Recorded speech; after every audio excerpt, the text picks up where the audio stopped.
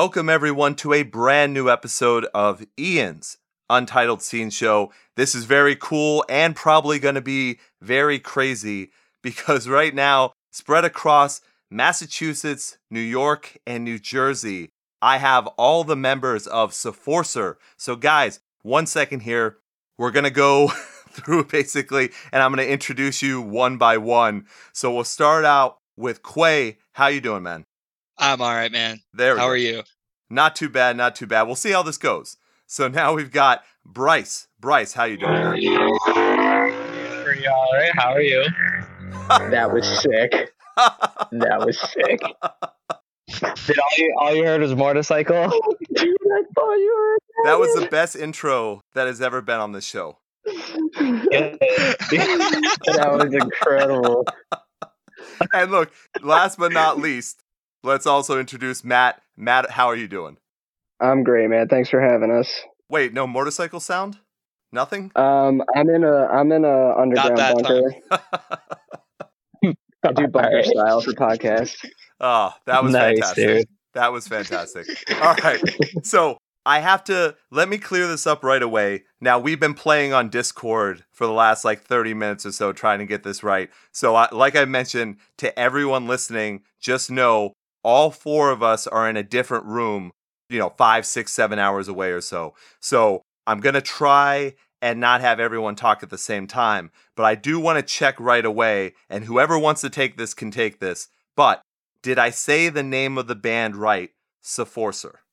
Yes. That's yes, close. you did. It's accurate. Thank you so much. You're like the only person to ever get it right. Well, by the way, the only reason why I did get it right is because you guys literally on my Facebook page showed me how to phonetically actually do it. I remember that. It took me 4 years to figure out how to do that. So I appreciate the help. I really do.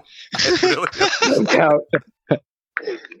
So technically you're supposed to technically say the word say for say because it is French. Yes. But we just kind of go with Seforcer because we're lazy and that sounds way too close to croissant.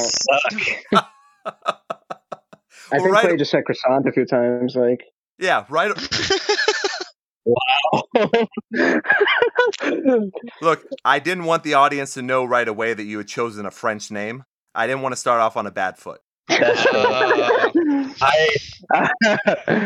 I respect this. Thank you. Well, look. Yeah, Clay, that's why you got to lean into it when he figures it out.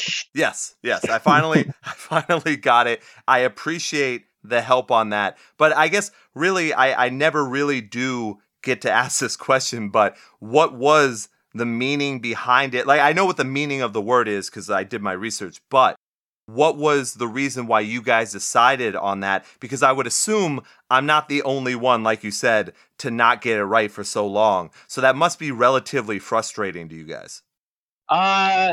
Yeah, no. I mean, so the meaning behind Seforcer is strive, but I would lie to you if I told you that's why I picked it. We kind of, back when we were really young, when we started this band, we went into Google Translator and typed in a bunch of things we thought sounded cool. And that's what I came up with. So that's how we got it, really. Wow. So let me ask then, do you remember back far enough to remember what the second and third place name were? Oh, God. I don't know if I can tell you. Okay. Some other French translation, it just didn't make the cut. Okay. All right. I had to check. But now to show also how stupid I am, I know a ton about music, but I am terrible apparently, even with having a podcast for so long. I'm terrible at pronunciation. I said pronunciation instead of pronunciation. So right there's an issue. But I had to ask Quay how to say his name as well. And I just wonder, does everyone else mess that up, or am I just a fucking idiot? No, I did that I met Clay only a year ago, and I had to ask him if that was his full name and how to say it. Okay. Yeah. A lot of people, it's always a mix. It's either people just don't know how to say it or they don't believe that. So it kind of, you're definitely not the only one. Okay.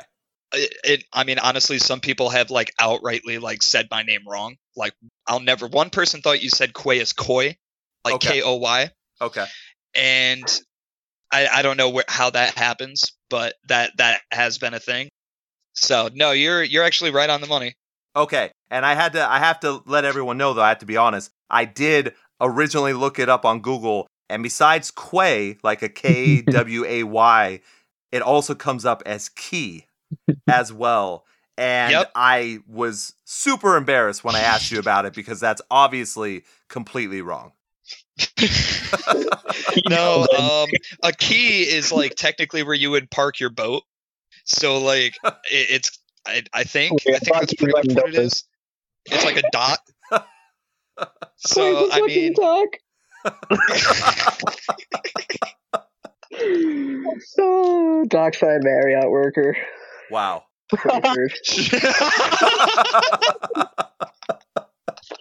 This is a very fun conversation already.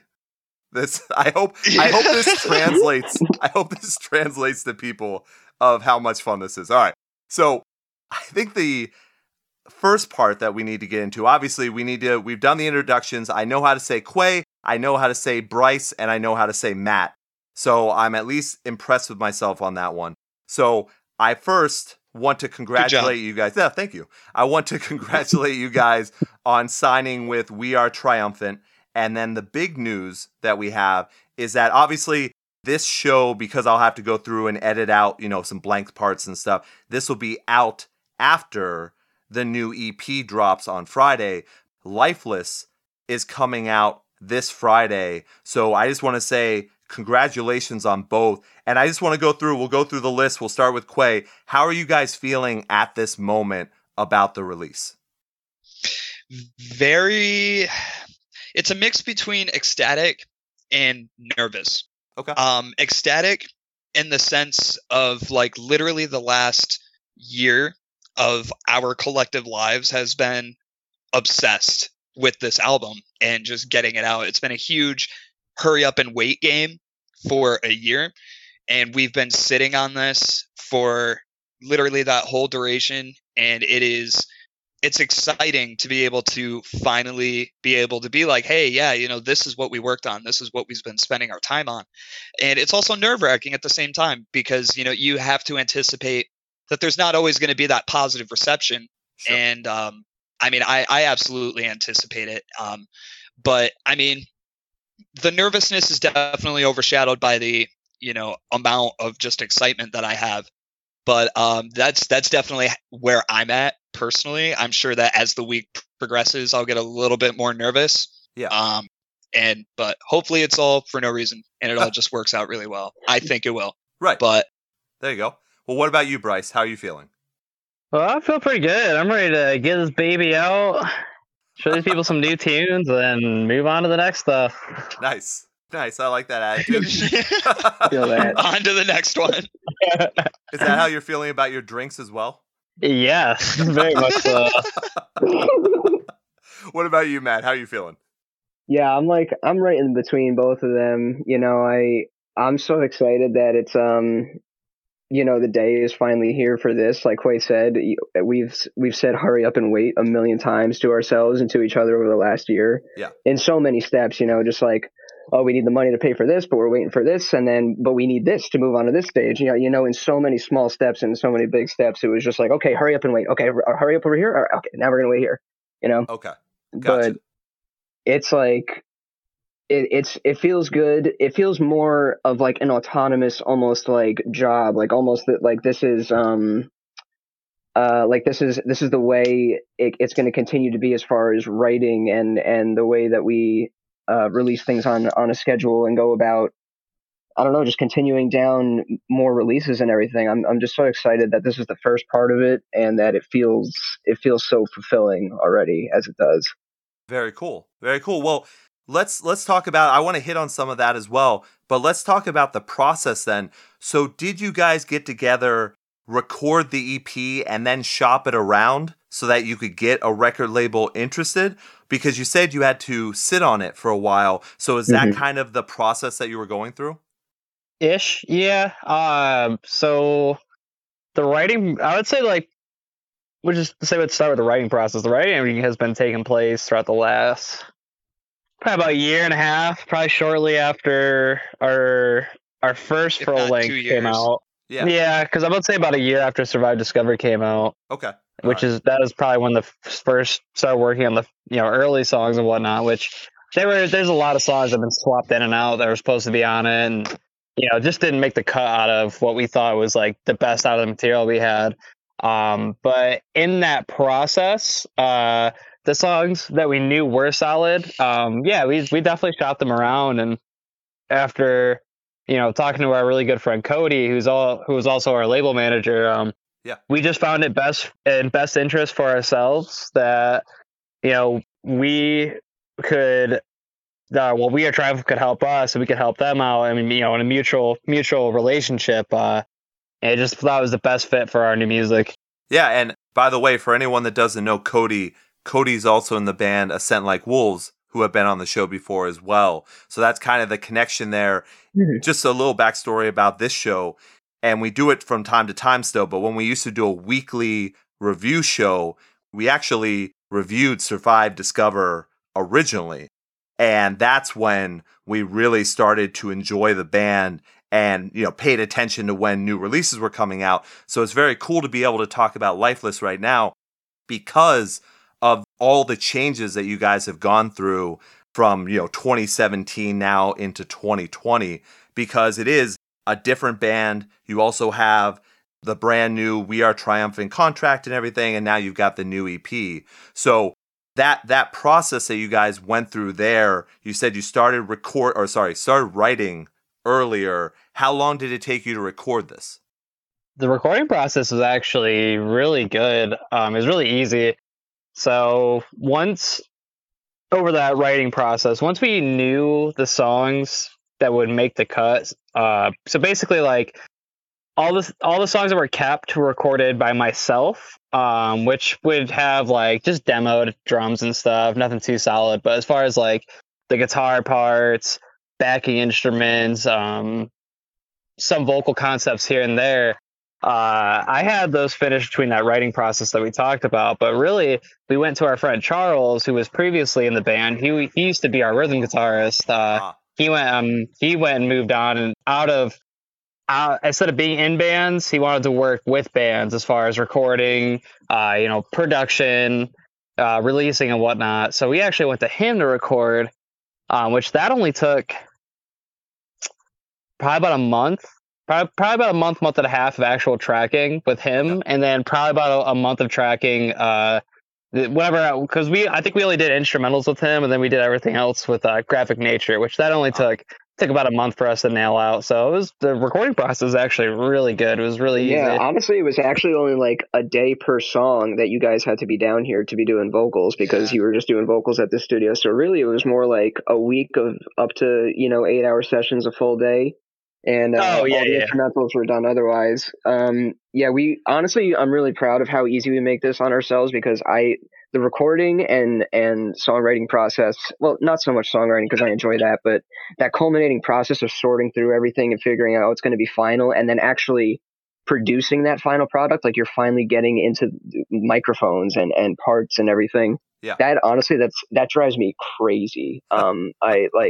I kind of just want to know what's going on and be prepared to play it at this point. That's kind of where I'm at. So since we don't actually live near each other, and drum production is arguably the most cumbersome and lengthy and expensive process, the drums on Lifeless are done like MIDI program wise, which are all written by Charles and I. So that, yeah, I mean, it sounds amazing, and that's another reason why we went to Matt, because Matt at Graphic Nature is a fantastic drummer himself. He's filled in for the Acacia Strain on about 3 tours and Spite as well. And he knows his stuff, man. So he really made that sound phenomenal. And so that, and then for me on the back end, whenever I'm writing a song anyway, I always start MIDI wise anyway, because for me, I'm looking at the grid, and drumming wise, I'm always thinking about the grid in my head playing, I don't know if grid is too abstract, but basically like No, all the I got notes kind of fit in the tempo pattern or whatever, Right. Yeah. rhythm you're setting up. So having that laid out ahead of me to learn like ahead of time, which is how I would learn it anyway, is even better when it's concrete on the record like that, because 100%, no matter how many times I practice something, when I sit down to play it, naturally I play it different every time, fill here or a cymbal here, you got it. Sure. So just having everything streamlined and having me know what the skeleton is of what I should be playing for all these songs after the fact, like that makes that process so much easier. Right. Just getting, we really made it a streamlined process for us, and it sounds so great. Very cool. Yeah, it definitely does. So if you've got drums set up like that, Bryce, how did guitar go for you? Did you guys have everything set up before you went in studio? Yeah, that's so basically what the process would be like for guitars, I would track everything in my house, and then we just use it as templates. We go over to Charles' house, and we would just retrack everything, fresh strings, how you would do it if you were putting it as a solid, basically. And it was just super easy, honestly. Wow. So like I said, we had the templates to work out of, so we get through a song. We probably do a song a day between strings, right? Just because there wasn't a lot of rewrite. I mean, we do rewrites and stuff every now and then, but as far as the whole takes go, I mean, everything's basically done. You just gotta do the final tracking, rather than use the demos and whatnot. Okay, all right. So then, Quay, does that mean that when you come in, you have all of your structures basically or relatively down? You have your lyric structures, you have how you want to scream, what type of, unclean vocals you're going to do or screaming, however you want to say it. You have all that set as you go into studio? So, yes. Yeah. The majority of the time I only think there's only been like one or two instances where I went in and I actually had to like do some revisions like in studio. But most of the time, once Matt has his drums done, or at least close to done, I like to think him and I kind of like collectively collaborate as far as like what accents will go where when it comes to like drums and whatnot. Because sometimes the way that I write, I actually write more so to the drums than I do any other instrument.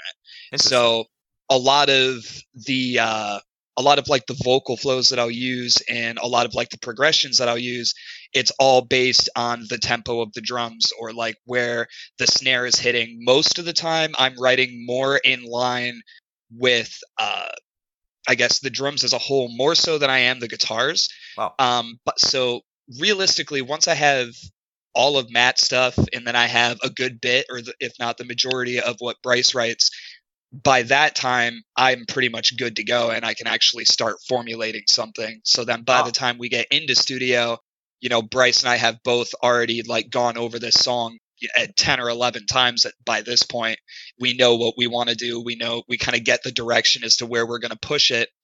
And that's kind of how that whole thing works out. It's super easy for me. They do all the hard shit. I just kind of sit back and wait for it, and then it's like, all right, well, I get to put sounds. You're telling me I still don't have the easiest deal that I could have. That's what you're telling me. I mean, you guys are welcome. I love. That's what I'm saying. It's so easy. Bryce comes with a full song, and he already has a mind of the drums, so I know where it's going, and it's just so much easier to just have it. Yeah. Wow, that's really. I mean, I think you guys are pretty unique with how you set things up. I don't know if I've ever heard that kind of direction coming where a lot of it's based on that initial writing, then drums and vocals. So what about, do you guys get together for songwriting and lyrics as well? Or Quay, is that kind of your thing? So for the most part, it's my thing. But Bryce and I definitely collaborate subject-wise.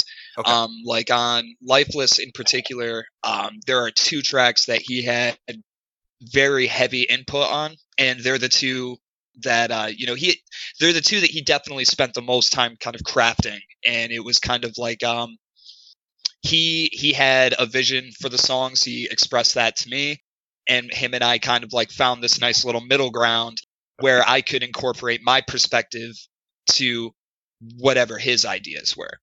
You know what I mean? Yeah, and I think, we started joking around, now we've gotten really serious and technical, but I think one of the big things about this EP, Lifeless, is, and also you can go back to your previous music and go back to Survive, Discover, and even before that, but it seems like those lyrics are I mean, besides the music itself being very technical, the lyrics also are very in-depth, and you guys are dealing with subject matter that not every band, especially in the scene, are dealing with. So the question would be, if Bryce is having a hand in the subject matter and you guys are going back and forth, how do you decide on what type of topics you want to actually cover on an album or an EP? It definitely varies upon where we're at during the writing process. Like I'll be that, where we're at mentally, or just where we're at in a position in our lives, what we're experiencing. So I hope you're not experiencing a lot of the things that were going on in the CP. Oh, well, I mean, I wouldn't say experiencing personally necessarily, right. But I mean, close enough to where we're reading about these things, and right. It's definitely I don't know, man, like it's kind of just miserable looking at a lot of these things that are kind of just swept under the rug. So a lot of the time what we'll do, or what I'll do anyway, is whenever a subject is presented, or something that Bryce is passionate about, or something even that I'm passionate about, what I'd like to do is look really deep into these subjects. And I mean, I'll sit at my computer for hours. I will watch days upon days of documentaries. That's what I did for 72 hours, actually. Just overloading myself with all of this information. And then I try to kind of incorporate, if not an entirely different element, then incorporate a way to see these things through a perspective that I don't like to use the term dumb down, but in a way that's presentable and that's easily digestible. Right. You know what I mean? So you need the message to translate, basically. Yes. Right. Yes. So realistically, you could say that what we choose to write about usually lies either directly in the middle ground between the initial subject that was presented and what I may find through research, or it literally just lies right there where kind of Bryce says he gets the inspiration from, or where I say I get the inspiration from. And of course, there's that collective input, the way that whole thing works. What it kind of works well, why don't we do something like this? Present this idea, that idea. And once we all find a mutual middle ground, or something that we can really vibe with, that's when we push forward with the actual, lyricism, and getting everything put down onto paper, and getting the vocal structures formed, and etc. Okay. So that's very interesting. I would follow up that then and say, so when you talk about these subjects or sing about them, put them to music, is it a cathartic experience for you guys when you play them? Or is it more to get attention on the current issue that you're kind of dealing with? And I don't know, that might be a separate answer for all three of you. It might be the same, but if someone wants to take that, I'd be interested to hear how you all feel on that. I mean, either of you guys? You can go first, Clay. I would describe it. Yeah, you could say cathartic in a way. All of us are very heavy advocates of just trying to be empathetic, and just trying to put ourselves in another person's shoes. I like to think all of us are very passionate about mental health, and we're all passionate about humanity's success as a whole. And that's everybody. That's, not discluding any human being. Right. So in a sense, whenever we write about something heavy, for lack of a better term, it can be absolutely very cathartic, in that it's really about reminding somebody that maybe they're not the only person going through what they're going through. Right.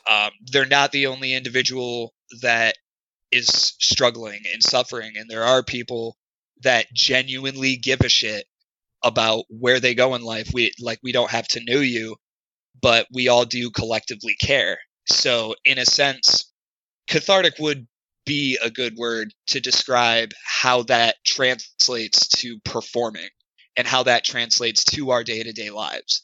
Okay. Because there is psychological relief for sure in providing that environment for an individual who may not be familiar with it. Right. And yeah. Okay. Yeah, I kind of went on a little bit of a ramble. No, there. that's good. Yeah. No, cathartic's a good word. That was perfect. You summed it. Yeah, it's cathartic in that it's represented in the music, in the way that we've written it and wanted to express it, and hopefully it's getting across. Like as an idea, but I think the act of like playing it everywhere in so many places, I think that's more attention at the end of the day. Sure. Because it's cathartic. It's cathartic in that it's almost like we've created an avenue for understanding, but it's not that it's solved in our eyes or even solved for anybody else. You know what I mean? Like Quay said, maybe somebody else is dealing with it in the thick of it right there. Yeah. And and so I think ultimately he said it perfectly. It's a split. It's cathartic in performance and in expression, but playing it in so many places and to so many people, it feels more. I hope they're listening. I guess that's what I would say. I hope they're seeing the lyrics and really listening to it. Right. And I think, and I'm glad you brought up, people actually listening to it and connecting to it, because I think that would be a big, I guess the way to put it is, that's going to be a big difference between your band and a lot of other bands in the scene. I don't know. I guess the thing would be, if I'm trying to, put a question to it, it would be, do you think that with the topics that you guys go over and put forth in your music, do you think that hinders the popularity of the band? Because, for instance, you're not talking about a relationship with a girl, or you're not talking about getting together with your buddies and eating pizza. Yeah. You know what I mean? I think you could answer that. Yeah. I do, and I don't worry about that. So this is it's such a narrow line to walk, so to speak. Sure. Like between what people are willing to digest and what people are willing to hear, between what they want to hear or what they're willing to put their time into. So do I think it'll hinder our progress? Not necessarily, or at least like not in a way that I think would be like detrimentally impacting, so to speak. Right. If somebody doesn't want to hear the subjects we write about, I mean, that's fine. Somebody doesn't want to hear that. It may just not be their time to hear that. Maybe they'll never agree with it at all. I think what matters to me the most is I did, at the very least, a seed or an idea was implanted. They've heard this perspective. They know that exists, whether they choose to take it seriously and apply it to their life. That's entirely on them, and that's absolutely their right to do so. But I can't really remember where I was going with that. Nice. You were on a good. I think you were we're on a good drinking more than I am. I started drinking now, so now I'm kind of Oh, yeah. Man. Woo. Ray's out of the pocket already. It took like 10 minutes. I would disagree to a certain extent. I mean, realistically, I think it dehinges a little bit, because it's almost I don't want to say it's political, but it's almost politics in a sense. Because if you take bands like, I know they're gonna hate me for this comparison. Where I was gonna go with it. So yeah, you I think you're take a band like Silent Planet. Sure. Yeah, they're you either like what Garrett has to say or you call him preachy. I feel like there's no in between. Sure. Yeah. So I feel like as far as subject matter and the way we try to express our views, it's kind of similar in a sense to where it's like you're either going to be on the side that agrees with us and is open-minded about the lyrics and actually care what we have to say about real world topics, because that's a lot of what our lyrics are, or you're on the side that's going to ultimately think we're preachy. And I think it does hinder success a little bit. But I think as an artist and as a band, that's when you have to kind of decide, what's more important to you. Do you want the industry success, or do you want the message. fan relations? Do you want your music to really reach, or do you want to really sell? Right. And there's definitely a fine line of doing that where you can find a middle ground, but you really just have to stick to what you really believe in, which I would say for the most part, with as far as Supporter goes, the glamour is great, but we definitely play this music for a reason, spread a message for sure. Right. And that will eventually, I'm sure we'll run into walls every now and then when it comes to that. Sure. Yeah. That's kind of where I was going with that. Matt, did you want to add anything in there? No, I think Bryce and Quay have a very good handle on that. Yeah. All right. Yeah, Bryce pretty much finished everything that I was going to say. So. Okay. Yeah, they nailed it. Yeah, you guys did a great job with that. And I totally agree. I get what you're saying. I think personally there's always room for a lot of different styles of music and lyrical content. So for me, I feel that passion that you guys are putting forward based on not only the styles that you guys choose to put those, ideas forth with, but then also the topics that you're covering as well. I mean, you look at something like Lost and Found, and it breaks your heart. You listen to those lyrics and you go through the song, and it really does. It's depressing, but it can be hopeful in a way because of how the track ends. But I guess the question would also be, so when you're either performing these or you're writing, the lyrics or how you're writing the tone of the track itself, do you guys have to be in a certain mood in order to really put forth everything you want to? I would say yes. More so on the yes and a little bit of no. I would say it's not exactly an in between, but it's more so towards yes. For example, Lost and Found, I would say mainly a lot of that song's contraption and storylines are mainly on my part. When I was thinking of the concept for the song and actually writing the instrumentals, it's in a mix of, what we were seeing on the news and whatnot. Because the song in general is about human trafficking. In a sense, and then between that, seeing that in the news every day, and then going through some personal stuff is, I live with my girlfriend who has a daughter, and I basically am the father role for her since her dad's not in the picture anymore. I kind of think of those circumstances, and it makes you sad. Yeah. Right. Yeah, your brain starts to run around a little bit, and that definitely influences the writing heavy for sure. I guess what I also want to follow up on then with that is when you're looking for topics to sing about or to write about, do you have to be in a certain mood as well to get into writing about those specific topics? Yes. My answer would be yes.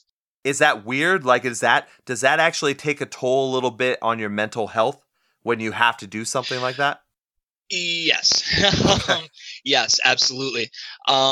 So whenever getting into a writing process, there's a lot of different artists use a lot of different methods. Some people can literally just sit down at a table and they can just put these incredible words to paper, and they can make it all make so much sense, and they can do that so fluidly.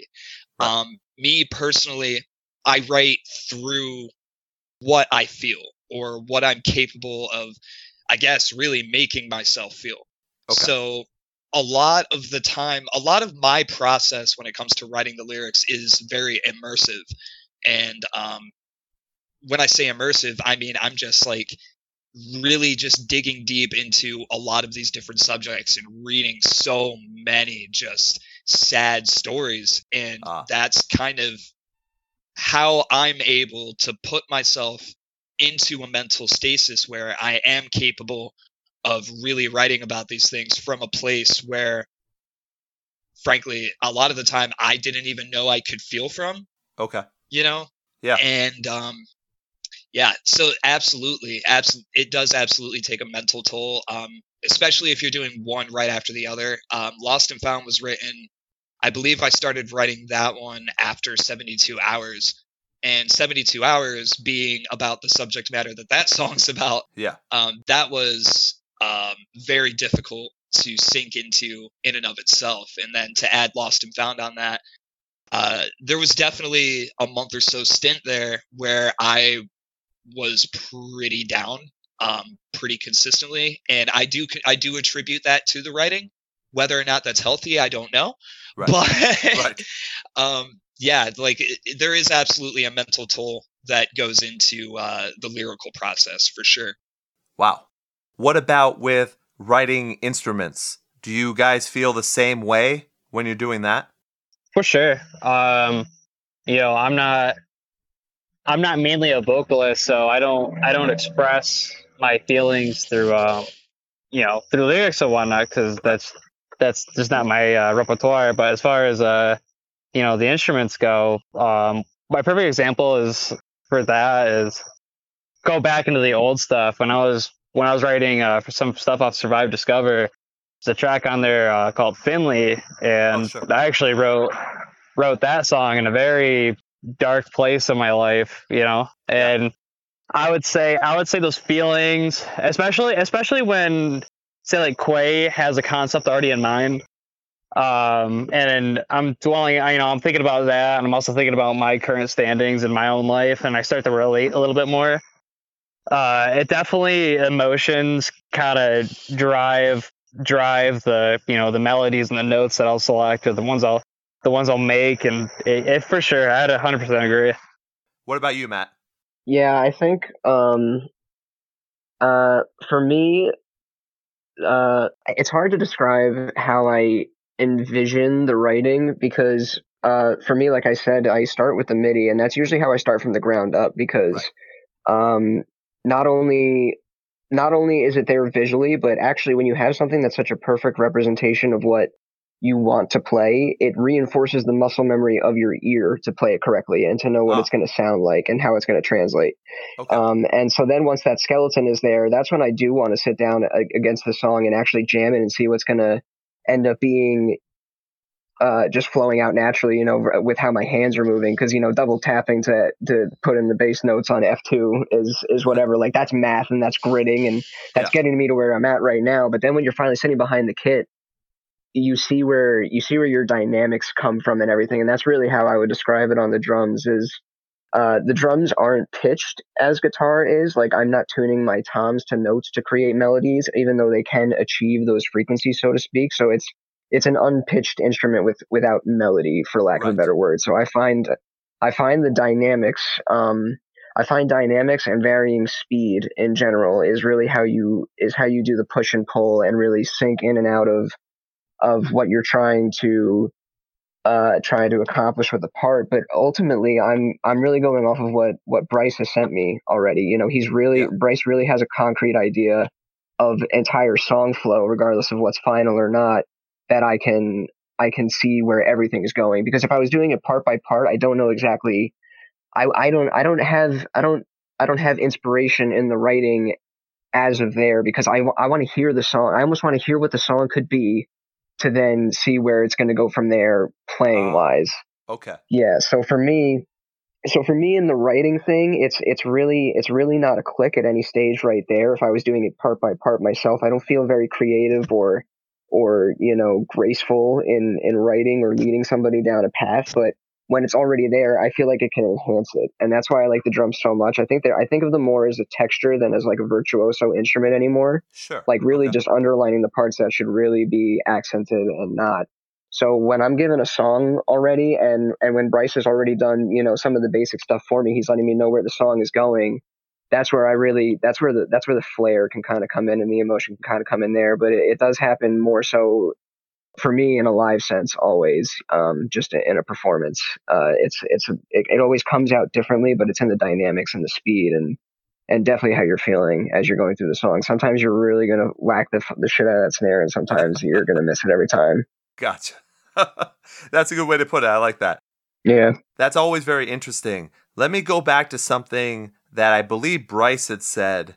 You know, it's hard to compare Seforcer to another band in the scene, but if you look at what a band might do, if they're not doing a concept album, if they're writing a song about whatever the topic happens to be, one of the things they might do is they write it a little bit general, or they have a tone or an overall message that they're looking to get out there, and people can kind of, they kind of put their own issues or their own whatever they're working through, their own good parts of their life, whatever it happens to be, they can put that and relate to that song itself. Now, Bryce, you had mentioned that, and I think, Quay, you might have said a similar thing as well, that even though you have a topic that you're discussing, you're also kind of putting things from your own life into that track as well.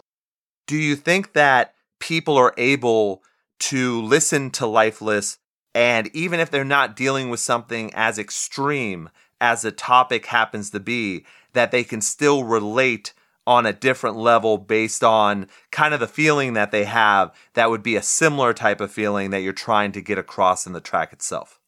Yeah, I think there's always something you can pull from it. Either like a track like 72, it's about the overall base of the song is about the Hiroshima, the creation of the atomic bomb, but you can pull things from that, like the fear in which people felt from that, are the overall destruction of humanity in a sense, and that goes in a lot of different aspects in life when you're breaking down, the human the construct. You know what I mean? Like there's just so many different things you can put that on. As far as defacing humanity goes, there's just so many little. There's a broad concept which you might not be able to relate yourself to, but there's definitely the overall tone in which you can, if you allow yourself to feel it, it's gonna hit you. And now this is gonna sound like a really weird segue, but talking about deconstructing humanity, let's talk about social media for a second. So I'd like to congratulate you guys. I was trying to do some research and seeing, hey, what else has this band been up to? And you guys haven't been on Twitter in almost a year. So I wanted to congratulate you very much on that. But Thank you. I don't know if that's good or bad, but as far as mental health goes, that is a good thing. Yeah, exactly. Yo, feel all right. So I explicitly remember having the conversation when, like, so we pretty much did like a whole social media reboot, so to speak, like roughly 6 months ago. We kind of decided what we were going to gear ourselves more on, what we were going to focus more on, and like it was such a collective fuck that when we started talking about Twitter. We were like, all right, so we got funny on it. Let's fucking leave it alone. Yep. Like we got our Instagram, we got Facebook, we got YouTube, we got all that locked down, but literally all of us were like, yeah, fuck that. Way too much time to run Twitter, man. Like, Dude. No. And the reason, so once again, I think that's great. That's my own personal. If I didn't have podcasts, I would not be on social media. That's for sure. So I very much appreciate for you, that. dude. Seriously, I despise it so much.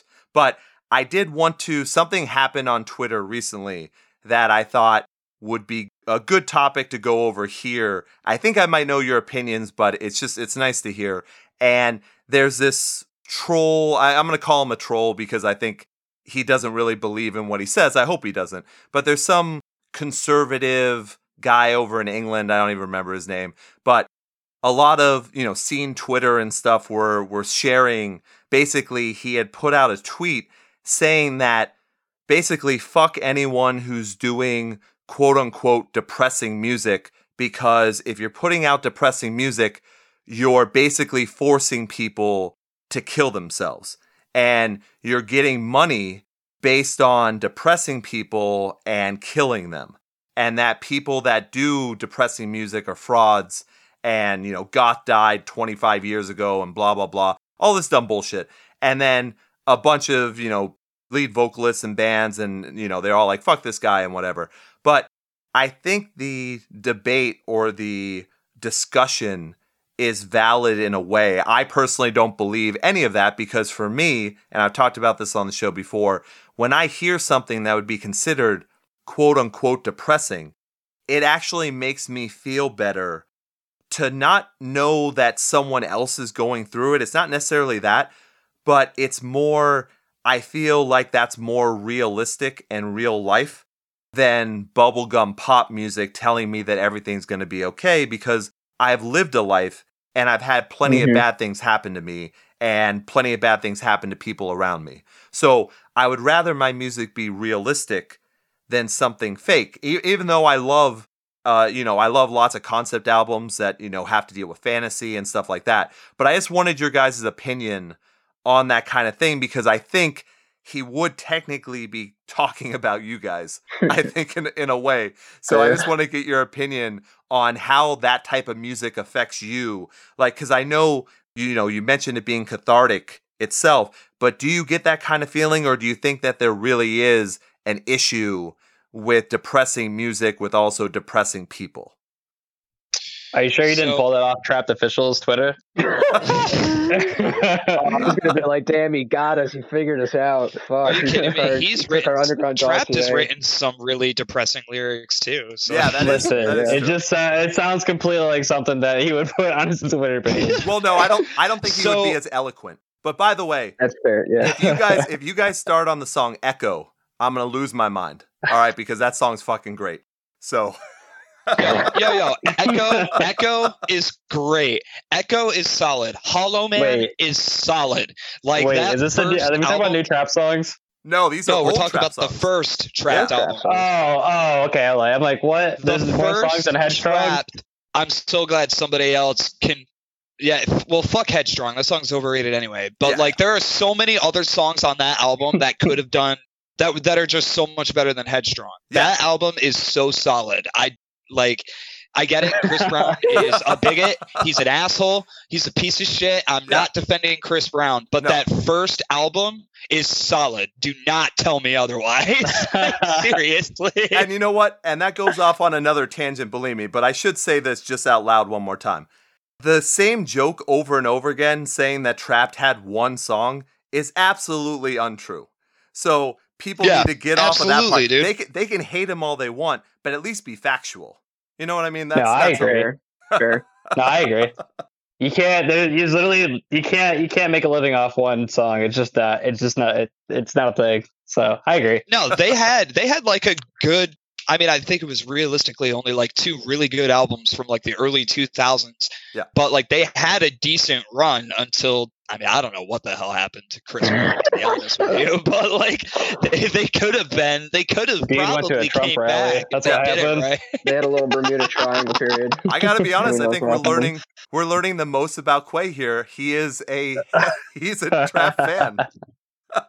You are a Trapped I like fan. the first album of Trapped. I like the first album by Trapped. For a few years now. Their self-titled is solid. Like, legit. Are you going to tell me that I'm wrong? No, I can't. I love Trapped. I'm shifting away. Trapp's glory hour is over. I opened up a can of worms. I bought that clothes now. Quake, we keep talking about that. We're going to have to owe them more money for this spot. Okay, we have to stop. That is very true. That's true. This is all an underground Trapped fan podcast. And I've trapped you. Oh, God. Oh, no. We are Trapped fans. We're trapped here. We're trapped. But anyway, I'm sorry, answer the original. Into this. yeah, that original guy. Nah, to answer the original question. Yeah, short and sweet. Nah. I think it goes. I think it goes band to band. Honestly, I think the usage of the things that go on around you and abusing them to your gain, it's definitely a real thing. I'm not going to call any names because I, don't want to cancel anybody and don't want to get shit for it. But there's definitely artists that will take, personal situations, especially off of how teenagers feel, how they go through how, let's say like high school feelings. Like everybody, like say high school goes through Sure. a lot of depression. They go through a lot of mental growth, and these bands, they first of all they've gone through it, so they know what it's like. So I'm not going to say they don't, but they definitely will market it towards their own personal gain, Right. rather than using their music as therapy or as a medication, rather than trying to find $1 out of it. You know what I mean? Right. Yeah, I can think of a bunch of bands off the top of my head that I've definitely said on the other shows, but I'm not going to put that on you guys because that would be. I don't want to get you guys in trouble. But yes, it's totally super agree. band to band for sure. Yeah. Is that the way the rest of the band feels as well? Hey, can you guys hear me? Hey guys, can you hear me? Hello. Hey, that was really weird. That was really weird. That was very strange. Nothing, literally didn't touch anything. I was laughing, and then I asked you guys the question, and then it was nothing. The last part was I said, what about the rest of the band? Yeah, okay, well, that's where Yeah. it cut out. Oh, damn, we were talking about Trapped more. That's all I've ever wanted this show to be about. It's just Okay, so Yeah, Quay was a good answer. I think it is imperative to understand that each band writes and approaches things differently. Yes. So in one aspect, I do absolutely agree that some bands will utilize that more or less reiterating what Bryce said. I do agree that a lot of bands will attempt to like cater to that for the sake of, money. Mm-hmm. I also think that putting a blanket statement over something, like by saying that only writing depressive music makes people kill themselves. I mean, I just really could not disagree more, because I can tell you, having listened to bands like like fucking Youth Forever, where they literally say him in a song that like he's going to give suicide a try. Right. I can tell you that songs like that have honestly, in some weird way, comforted me and made me feel almost more comfortable in my skin, because it helped me understand that somebody else feels the same way. And especially when it's in a musical sense, because it's like, this person has felt the way that I have felt before, but look what they're doing with it. Look what they're doing with this energy. Look what they're doing with that feeling. So like, sure, in one aspect, I'm positive that somebody somewhere has taken a very negative feeling from a song that's written depressively. And on another hand, I'm positive that, speaking specifically from personal experience, but I'm sure in plenty of other circumstances, people could take something good from that. Like, just because it is written in like a negative aspect, that doesn't mean that something positive can't come from that. Right. Yeah. No, I absolutely agree. I don't know if you guys ever saw it, but I know there have been a couple of studies done that have shown that people that, like kids that grew up listening to metal music that are now adults, are actually more adjusted to real world situations and actually have less issues that a lot of other people that would grow up listening to pop music or country or something. They deal with problems better than people that listen to other styles of music. It makes sense. I think a lot of it goes on modern parenting, because a lot of parents don't want to have those conversations with their kids. Parents, and it's not totally the parents' fault, because every parent just wants their, they have the vision of their kid just being 100% happy, being go-lucky, not having to worry through life. So sometimes they take that thought in too much, and it puts a blanket over the underlying issues that our children are having. Yep. And the kids aren't hearing that from the people they need to hear it from. So it's like these bands are almost like secondhand parents, with their lyrics, and they're getting the knowledge and the actual talks they need to get. There's somebody talking about their own experiences, or talking about the world and how everybody's affected through this certain thing that this person's going through. They're hearing it in one way or another. It's where it's not just a thought rolling through their head. It's something out loud, something physical that is actually going towards them rather than just staying in them. Yeah. No, I completely agree with that. I remember being in middle school, I think, and my dad was driving me around, and I asked if I could use the CD player, and I put in Taproot's album, if anyone remembers Taproot. Taproot's sick. Yes, I do. Still love Taproot. So I put in Gift, I believe, if I'm not mistaken, and I was playing that, and my dad I remember him looking over to me just going, "Why do you listen to such sad, depressing music?" I didn't have an answer at the time because I didn't understand, but I know why I listen to that stuff. It actually makes me feel better about the situations that I'm in. So that's the answer I was able to give him later, and he understood more about what, why my music phases have never changed. I went through a rap phase in the beginning of my life, and then I went to scene music, and I haven't stopped since. This is where I am. You know what I mean? It's not going to change anything. And then I get to have a podcast where I get to talk to great bands like you guys, and it makes me feel even better about my musical choices. Yeah, man. Hell yeah. I couldn't agree more. As just rehearsing on it, because my dad, he got me onto heavy music himself. Like, he was always a metalhead, but my mom, she was definitely the straightforward, country goer. Did not she hears hard rock bands. Like, if I showed her a band like Breaking Benjamin, she would look at me like I'm the devil. So like I can relate with that 100%. But Put yeah, Shania Twain back on. Yeah, exactly. I think that's one of my mom's favorites too. Yeah. Everybody needs a little bit of Kanye Twitty. I think that's a country guy. I don't know. It sounds like a name.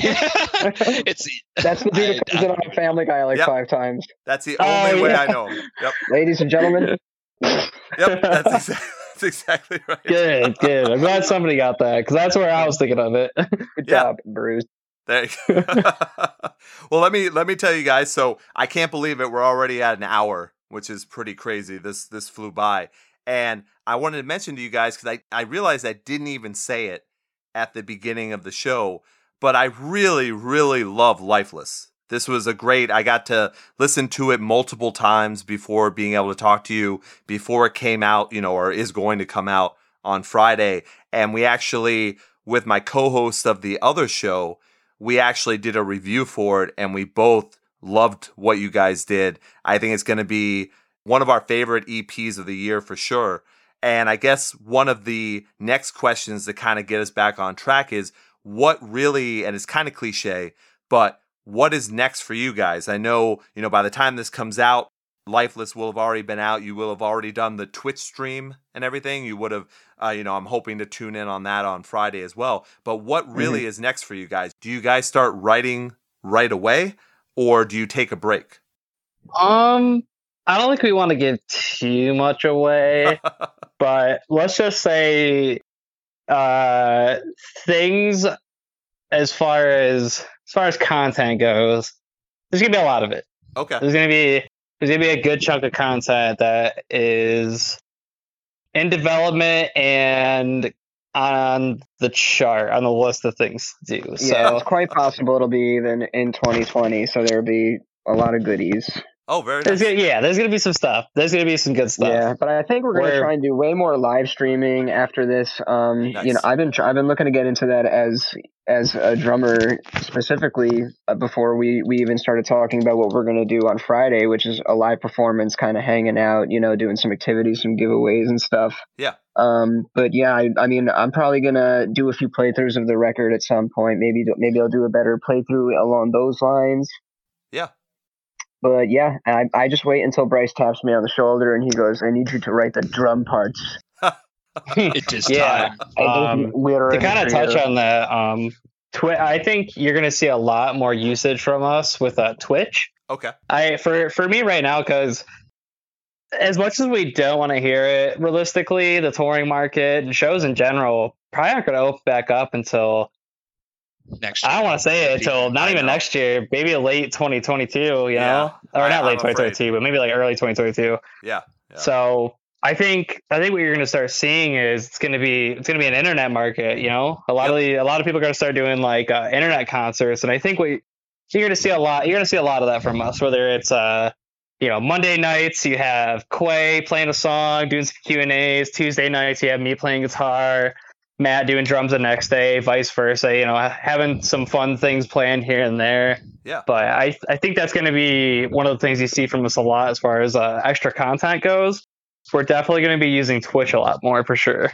All right, guys. Well, I think that is a perfect place to end right now. As we mentioned, we're a little bit over an hour, and we talked off air about all the options of things that we can definitely do in the future. But we definitely want people to go out, listen to Lifeless, really get into it. As you guys might hear later, when the show comes out, where we did the review, my co-host and I, we were blown away.